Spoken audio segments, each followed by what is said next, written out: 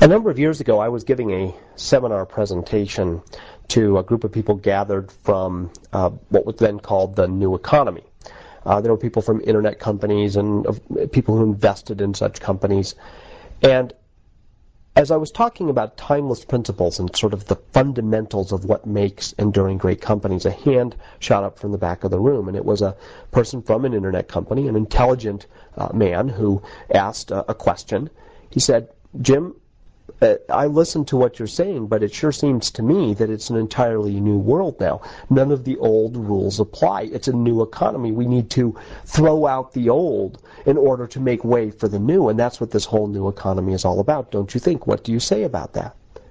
It was a thoughtful question. It was a good question, a challenging question. And I responded to him that I said, I disagree.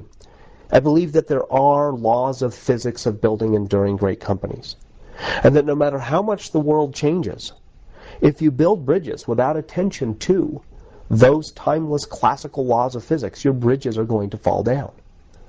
And he looked at me with a little bit of disdain, a little bit of wonderment, I suppose, thinking that I must be sort of a fossil, a dinosaur, a classical physicist who just didn't understand the new quantum theory.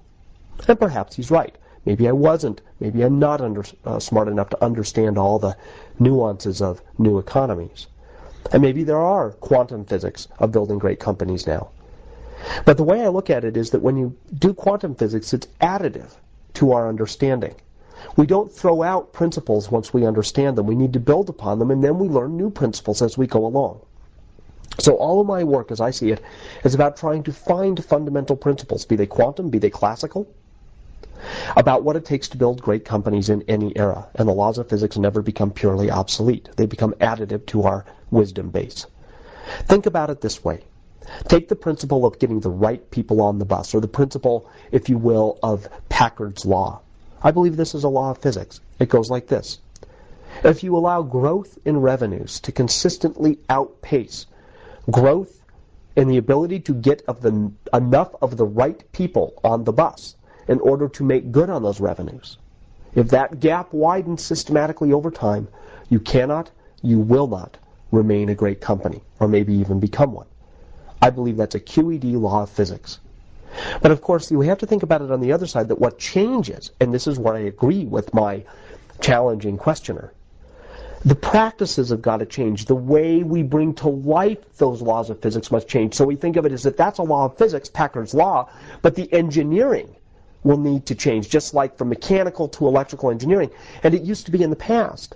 There are early versions of the right people on the bus, or things like indentured servitude.